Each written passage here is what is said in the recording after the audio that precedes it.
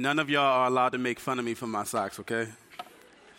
I took my family to Disney just a few weeks ago. Yeah, you can say yeah for that. I'm broke now, but but we went to Disney. But anyway, there was a Snapchat picture running around because I had my socks on in the hot tub. So, good morning, Cornerstone. All right, so look, I like people to talk back to me, so I'm going to say that one more time. Good morning, Cornerstone. Good morning. Today we're going to talk about freedom. So I want to start with a question. When was the last time that you felt free? That's not rhetorical. I want you to really think about that. When was the last time that you felt free? Maybe you're like me, and maybe it was on a summer vacation. Summer vacations have a way of making us feel free, do they not?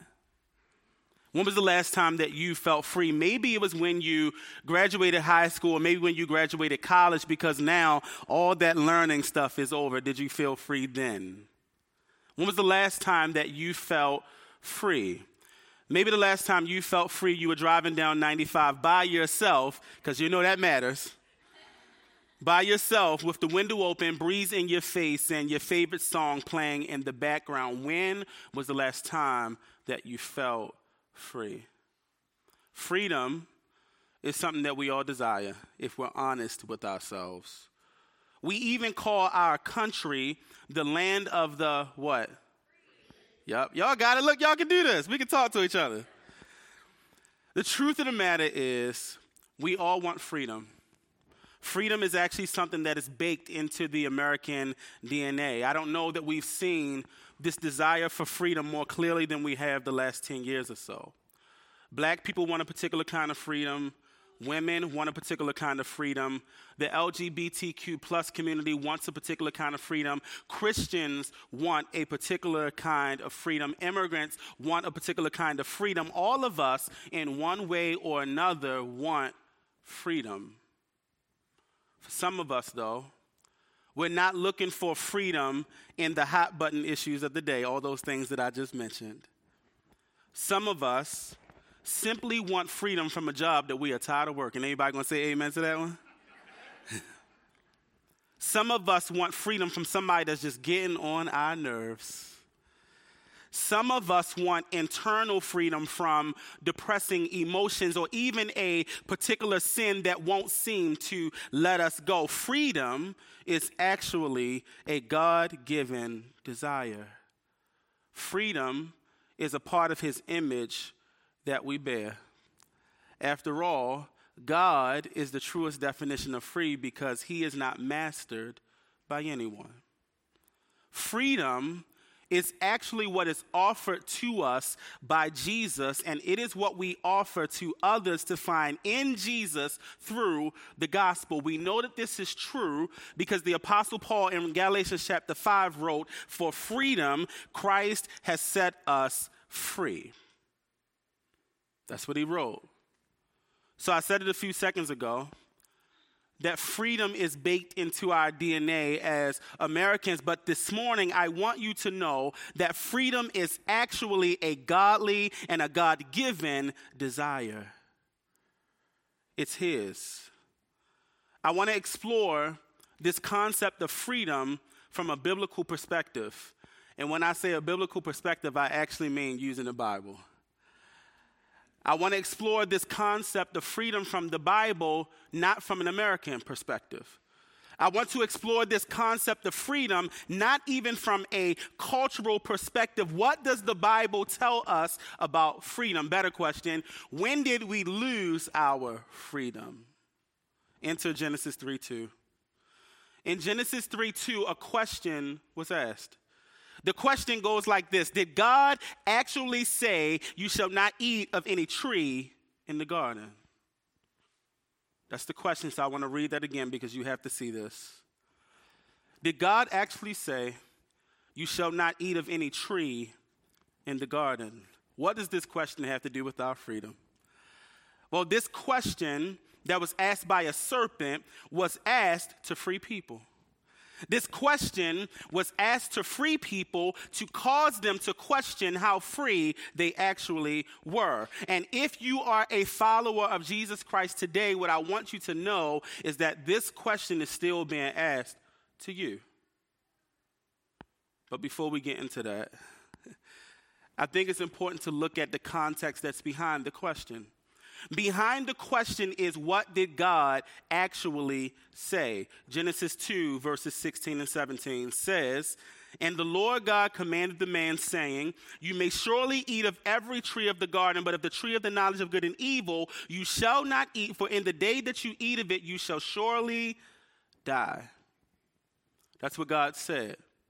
Again, the question is, did God actually say, "You shall not eat of every tree of the garden"? If you were paying attention, then you know God didn't say that. God told them there was one tree they couldn't eat from. But the thing that I think that we should see is that God's command here that they cannot eat of this tree was a declaration of freedom. It was not first a prohibition. But we don't think like this. So I want to read it one more time to see if you can get it. "And the Lord God commanded the man, saying, You may surely eat of every tree of the garden." Now that seems simple enough, but because we live in a post-Genesis 3 world, a post-fall world, we actually need clarification. So let's start with this word command. It says, "And the Lord God commanded the man." When we hear the word command, what we hear is oppression. When we hear the word command, we hear somebody's trying to tell us what to do. If you don't believe me, ask a child when you tell them to do something. When we hear the word command, we hear somebody's trying to control us. Don't believe me, try to talk to a boss that you don't like who's telling you to do something you don't want to do. We hear that somebody is trying to keep us within bounds that we don't want to be in. This is because we live in a post-Genesis 3 world. But what we should hear, if we translate Moses' words that he wrote here, is that the Lord God sent the man on his way with these instructions. God says, "Go and eat of every tree of the garden." But we should stop. How hard is it for us to understand a God like this? How hard is it for us to understand a God who will send us on our way to have all that he has prepared for us? Is it not difficult for you to think about God like this at all times? We've been trained to see God as the great lawgiver in the sky whose sole purpose with his creation is to govern it with an iron fist. But my question is, what if we are wrong? What if God is not governing us with an iron fist, but what if he's actually governing us with love? What if we are wrong, and the reason why we interpret God's commands as oppressive is because we don't see the loving God who's giving them? Is anybody with me? These are the words that are written of God's chosen people in Jeremiah 31:3. It says, this is God talking, "I have loved you with an everlasting love. I have drawn you with unfailing kindness." What if the next time you read a command in Scripture, you believe this verse? What if the next time God is saying no to something, you believe that the God who's telling you no is the one who loves you with an everlasting love? What if you believe that he's drawing you with unfailing kindness? Because this is how God is talking about his chosen people, which, by the way, if you believe in Jesus, you are. Colossians 3:12. "Therefore, as God's chosen people, holy," look at how it describes us, "and dearly loved." 1 Peter 2:9 says, "But you are a chosen people, a royal priesthood, a holy nation," and then it says, "God's special, his own possession." If we could grab onto this truth, that God's commands flow out of love, then I think we would hear God's commands differently. God said to the man, you may surely eat of every tree of the garden. And what we should see is that these are words of love. God says, I am giving something to you, Adam, and you can have it. He loved Adam so much that he wanted to give. Now let me ask you to think. John 3:16 says what? For God so the world that he did what? Okay, the point is, God in his love is always giving, but we don't always interpret it as that. So we should start to call into question why we see God's commands and why we hear what he says as unloving when he's actually being the truest definition of love. God loved Adam so much that according to Genesis 2, he made the garden especially for Adam. Look at verse 8 of Genesis 2. And the Lord God planted a garden in Eden in the east. When's the last time you thought about God as a gardener? Never, probably, right? God is tending soil. Nah, he plants a garden in Eden in the east, and there he put the man whom he had formed. Adam did not just happen to be in the garden. Adam wasn't traveling and just ended up there. God made the garden for Adam as his residence, but you might not be seeing how good this is yet. So I want to take inventory of the place that God put Adam in. God plants a garden. This ain't no any old garden, no rinky-dink garden. God plants a lush garden. He causes the trees to spring up from the ground. He makes the rivers to flow through the garden to water it. This is like Disney princess stuff.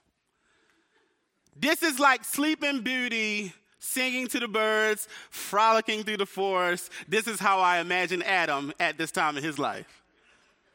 God makes this garden, and there's even gold and precious stones in the earth just ready to be had. Nobody's guarding them. Nobody's trying to steal them. The trees are abundant. They are fruitful. They are never to be depleted. This garden is a vacation destination. Do you see this? Because some of us are going to leave our homes in a few weeks to go find a place that looks like Eden. God says to Adam, this is your home. God says to Adam, bro, you can have it all.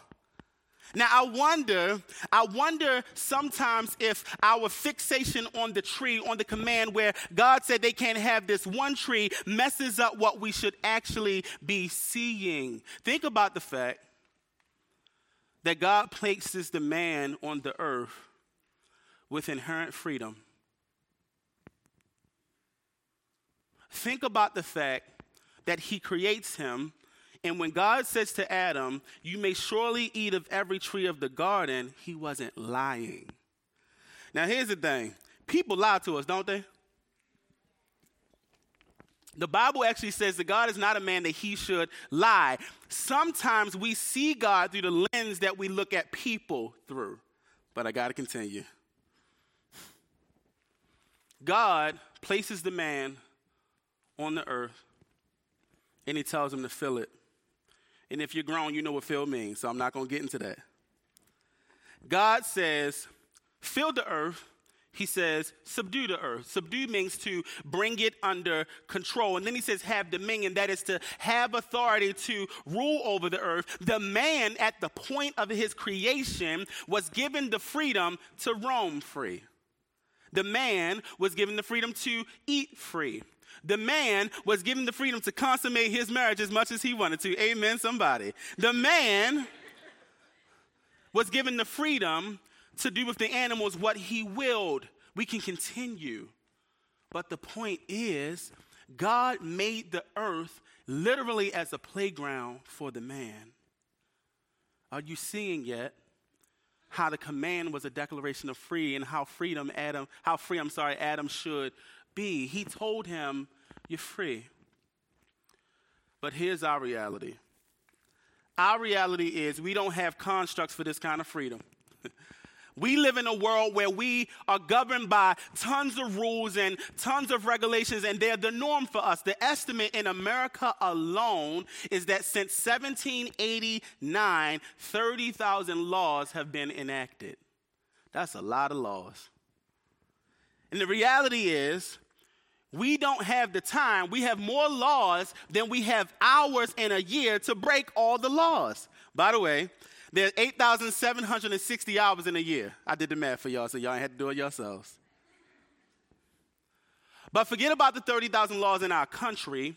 When you show up for work tomorrow, you'll be showing up for a job that you have willingly agreed to work within certain rules and regulations and guidelines. But forget that.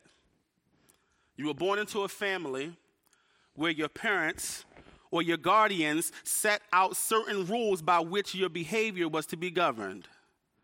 Then if you were me, your family takes you to church where a whole other set of rules and regulations are put on you that you have to live up to.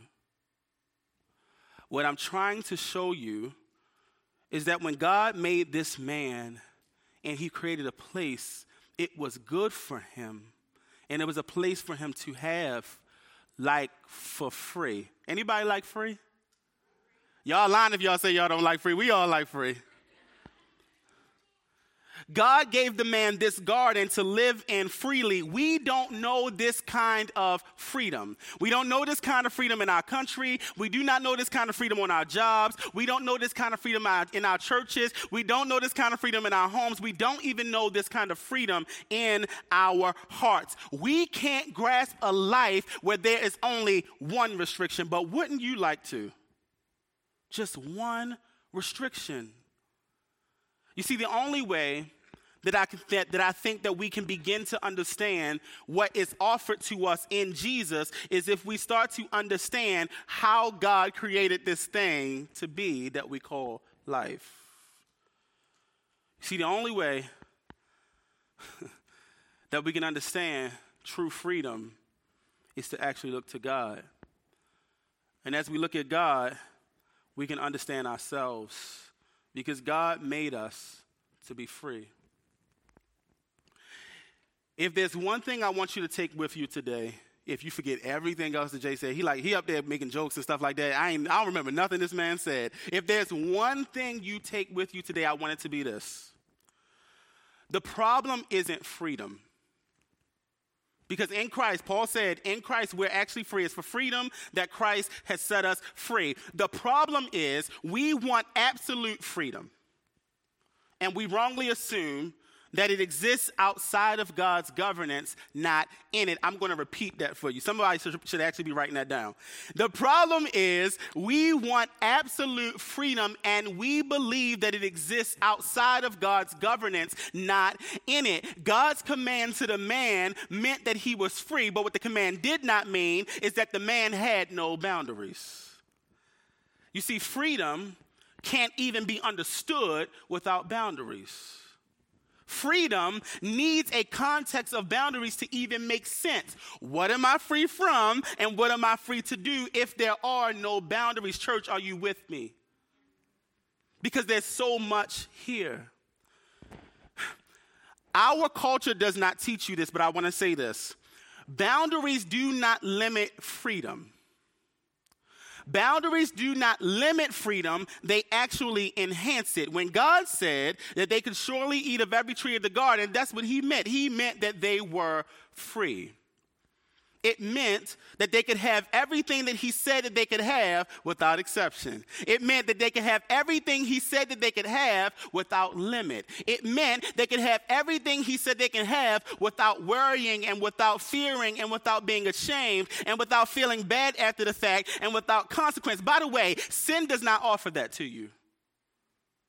They were free to have all that God said that they could have. It was the focus on the boundary that brought about this enslavement mentality that we all still live in. They were bound up in thought and deed by what they could not have instead of freely experiencing what freedom had provided to them. Are we seeing this? I need y'all to talk to me. But because of them, because of this scene that we see in Genesis 3, we all think like this. We tend to think in terms of what we cannot have instead of what we can. And so when you are thinking about Jesus, you think about Jesus and what he says you can't have instead of what he does provide. Somebody's got to hear that. Listen, We are talking about getting the gospel to people, but if you don't understand that people hear you in a particular kind of way, you'll miss your opportunity. People have to be able to understand what is provided to them by Jesus. I'm going to move on. The reality for us, again, is that we all think like this. And so what we do is we come to the Bible and we read about what doesn't belong to us. We hear commands of Scripture and we see God as being oppressive. We come to God in prayer with the notion that he doesn't want to provide and he might not give. And so we may as well give up and just stop praying. But this mentality was birthed in Genesis 3. Now, I said this earlier, but I'm going to make the same statement again. So y'all don't put me out when I say this, okay? The prosperity gospel movement got something right. I'm going to tell you what they got right. What they got right is that God does own everything. And if God owns everything, God can give anything. They are right about that. God is without lack. He has everything we need and all the things that we want, and he'll give them to us. How do I know it? Because even this tree that God told them not to eat from was created for their enjoyment. I want to see if you can see this with me. Look at Genesis 1:29. And God said, behold, I've given you every plant yielding seed that is on the face of all the earth. In every tree with seed in its fruit, you shall have them for food.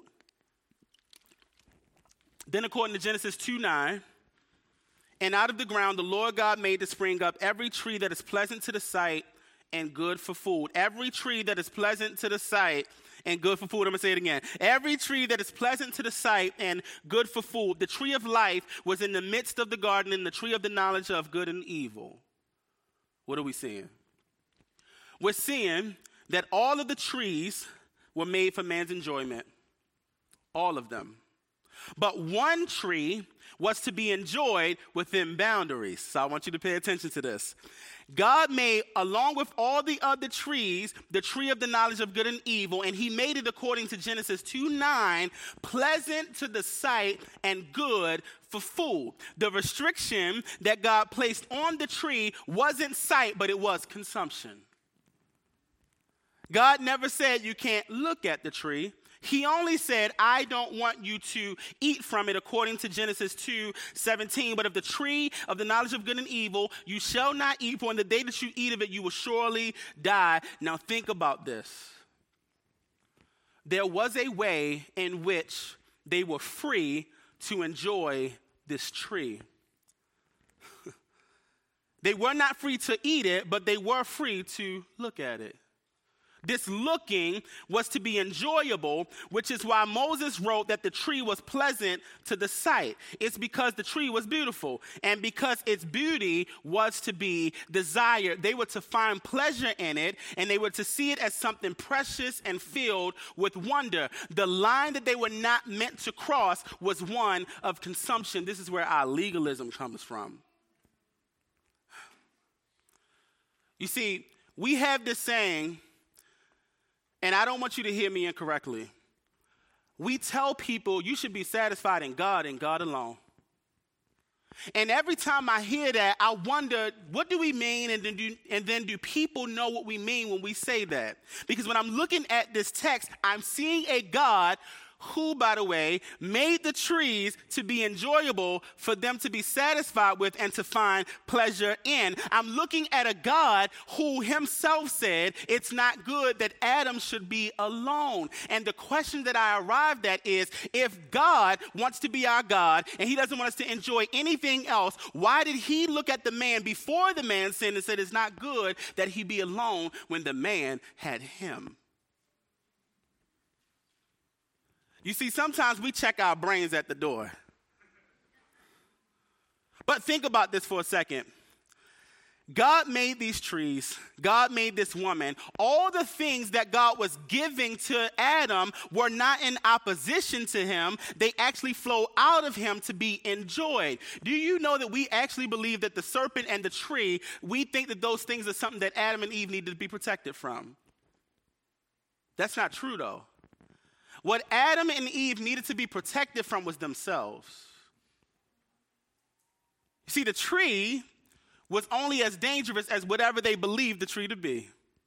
The serpent's question was only as valid as they disbelieved God to be. Somebody gonna get that when they get home. All right, let me move on. God had given them freedom. God's command was to keep them from death.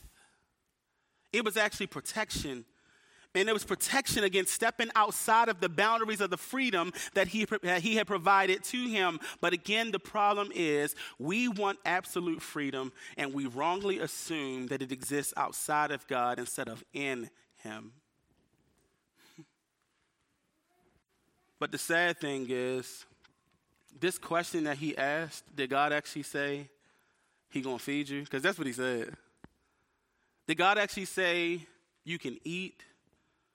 Is a question that we're always pondering within ourselves. When God says, don't have sex outside of marriage, we say, is God withholding something from us? I'm going to let you fill in the blanks of the rest of that list for yourself, okay? Because for all of us, we're always being presented with a command where God is saying, don't cross this line. And we should really question how we see the line. And do we see it as something that is good for us? Do we think that God is trying to inhibit our freedom, or is God actually trying to increase it? They didn't know that on the other side of eating this fruit wasn't real pleasure. They didn't know that life wasn't out there. They had assumed, based on what was prohibited, that there was something that they were missing out on, when in actuality, the thing that they were missing out on was something that they were never created to experience, which was death. Their rebellion caused the experience of death. Their rebellion caused pain. Their rebellion caused sorrow and turmoil that mankind wasn't created to bear. This is why death hurts so bad when we experience it. It's because it's unnatural. You see, death in all of its forms became a part of our existence as a result of rebellion, not because that's what God actually wanted for us. I want you to know that God's commands are declarations of freedom. They're not simply prohibitions. They're not simply laws that he put in place to make us not have fun no more. God actually wants us free. And so if God's commands are declarations of freedom, what I think we should do is we should call into question everything else that we think. We should call into question every question that is asked when God says don't do a thing, because the questions are set as a trap for bondage. The question that the serpent asked was meant for entrapment. If God was giving them a command to free them, that's all the question could have been. There's a distortion in the question that was asked. He said, did God actually say you shall not eat of any tree in the garden? What he really said was, did God say he wasn't going to feed you? Now, let's be careful, because this is how temptation presents sin to us. Temptation says there's something that God is not going to provide for you, so you have to go do it this way. Temptation says there's something that God is trying to keep from you, but I got a way you can get it, and it's going to be a lot more fun. But that's meant to enslave you, not to free you. The question that was asked questioned if God's provision could be trusted based on God's prohibition. As if to say that because God gives boundaries, he can't possibly give freedom, but people still think like this to this day. We actually believe that God is not good if he tells us we can't have something. My brothers, my fellas, I'm going to talk to you for a second. In Matthew 5:28, these words are recorded by Jesus. Jesus said, but I tell you that anyone who looks at a woman lustfully has already committed adultery with her in his heart. When we hear that word, when we hear those words and when we read those verses, we think to ourselves, God can't be good because God said, I can't appreciate the beauty of a woman. But is that what he said? Thank you. God can't be good because he said, I can't look at the beauty of a woman or see her as attractive. God didn't say that. Jesus said, don't lust after her. That's the line.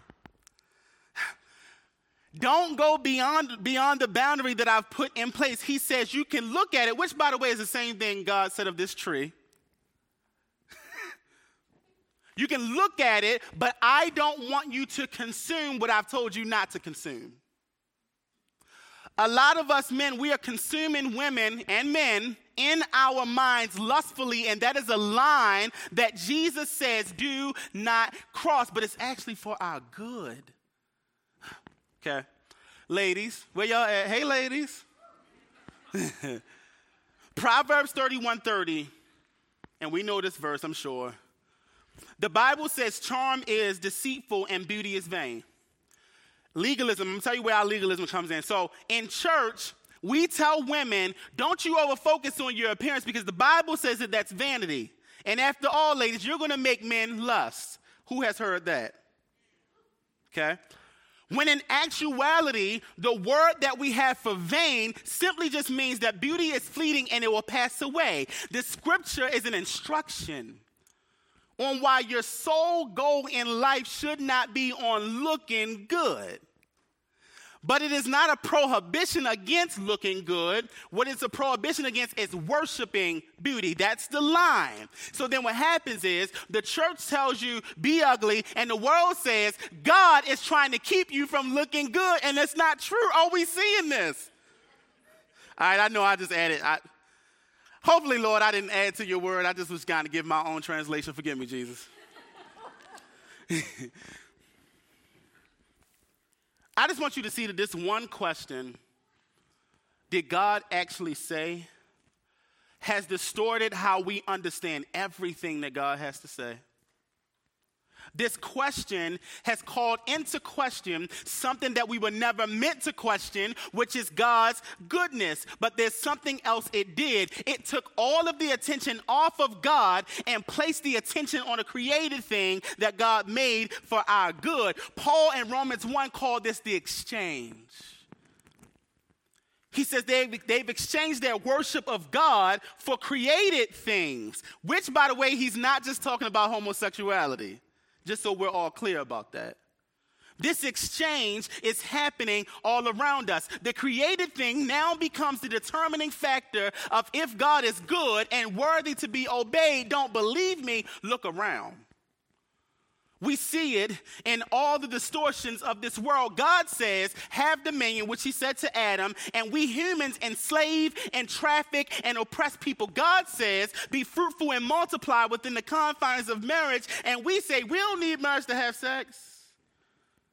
Better yet, we'll redefine marriage as a whole. God says, subdue the earth, and we either say, destroy it, or love the earth more than we love people. God says, have dominion over the fish of the sea and the birds of the heavens, and we say, save the animals, forget about the people. You do realize that all of the things that the world offers you outside of God are simply distortions of the very thing that God has given perfectly. The only answer to the problem is Jesus. If you continue reading in Genesis 3, God the Father actually promises Jesus. He actually promises a repair for all the brokenness that we see, and we have to believe that Jesus does something. Jesus calls us to freedom. I'm gonna tell you to think about Galatians 5 again. It is for freedom that Christ has set us free. When's the last time, as you're talking to somebody about Jesus, you told them that Jesus wants them free? Because you should. Jesus is offering us freedom every day. This is for believers and this is for unbelievers alike. We are being offered freedom. We have been created with inherent freedom that has now been taken from us because of sin. Jesus comes in to repair the brokenness. The freedom that we'll never get from anything or anybody else on the freedom is the freedom that Jesus provides. There's a freedom to live in communion with our Creator because sin ripped that out the picture. Are we seeing this? We are called to freedom from our sin.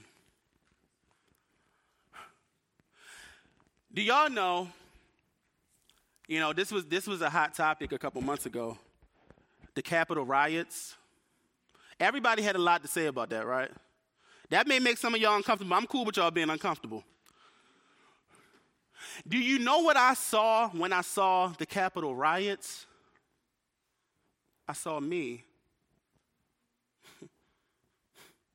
I saw me because no, I wasn't at the Capitol storming it, but quite literally, I am always storming the gates of heaven, telling God where he's wrong about what he says I can't have.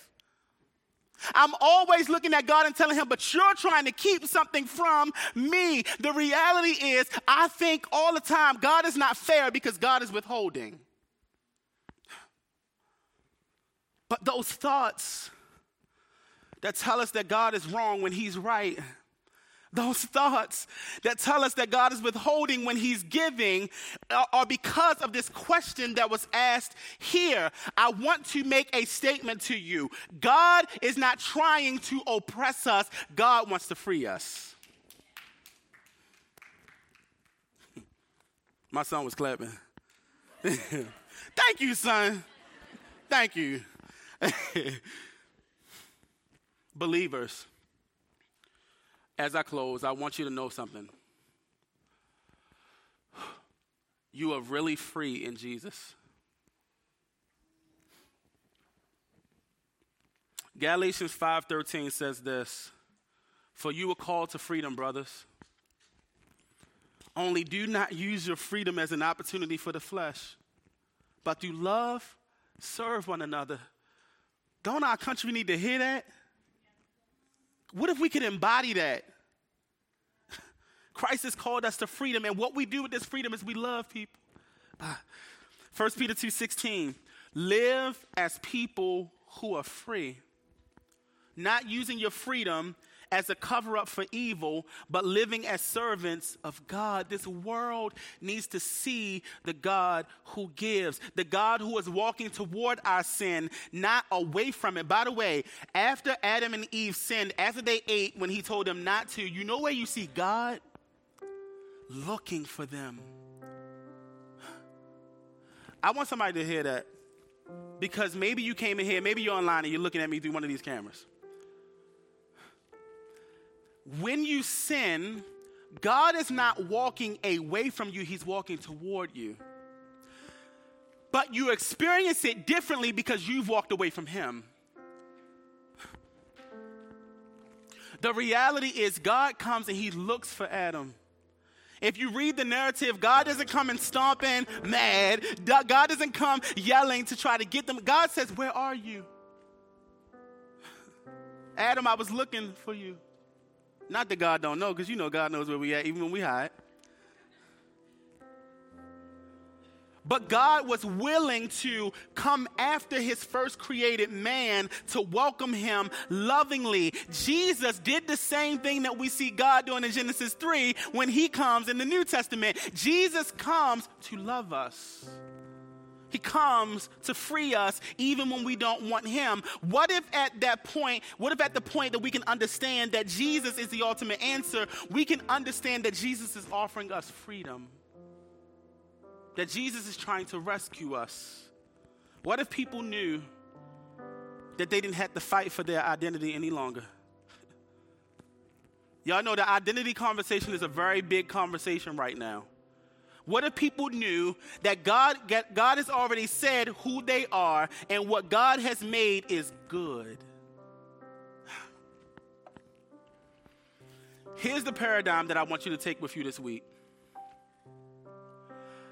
Believe everything that God says and question everything else you see based on what God says. We tend to do the opposite. We believe everything we see and we question everything that God says. But we should believe everything that God says and believe that it's good for us and question everything else in light of it. Our vision of the freedom that God gives can be distorted. But that doesn't mean that God is not giving freedom, and it does not mean that he ain't good, because he is. I want to close with this text from Psalm 16:11. The writer says, "You make known to me the path of life, and in your presence," talking about God, "there's fullness of joy, and at your right hand are pleasures forevermore." God is always giving. God is never taking. In Acts, it actually tells us that God doesn't need anything from us. He's the one that created our lives. And so I just invite you to believe in the freedom that you actually have in Jesus. And I invite you to believe in that freedom and offer it to somebody else. And invite them to the person of God, the person of Jesus, who wants to love them and who wants to free them. Amen, somebody? Let's pray. God, we are grateful. We are grateful that your word doesn't lie to us. We are grateful that your words are true. We just sung about that. We just talked about Christ being the solid rock on which we stand. There is no other solid ground. Everything else, as the old hymn says, is sinking sand. So God, I pray that you would ground us. I pray that you would ground us in your truth and allow us to look at our culture and see all the ways that people are abandoning freedom, not getting it. And I pray that you would allow us to step into that. I pray, Father, even now, God, if there's someone who is here or online who is listening who doesn't know the freedom that I was talking about, I pray that you help them to see it. I pray that you would grant them the gift of repentance. I pray that you would grant them faith. All of that comes through you because you are the giver. So I pray, God, that you would give it to us. For the believer that's here that does not feel free, I pray that they could believe Paul's words when he said it's for freedom that Christ has set us free. They are not bound by sin. They are not bound by shame. They're not bound by guilt. They're not bound by fear. We are free in Jesus because of what he's done, and what he did was finished. God, we thank you for who you are, and we pray all of this in the name of Jesus.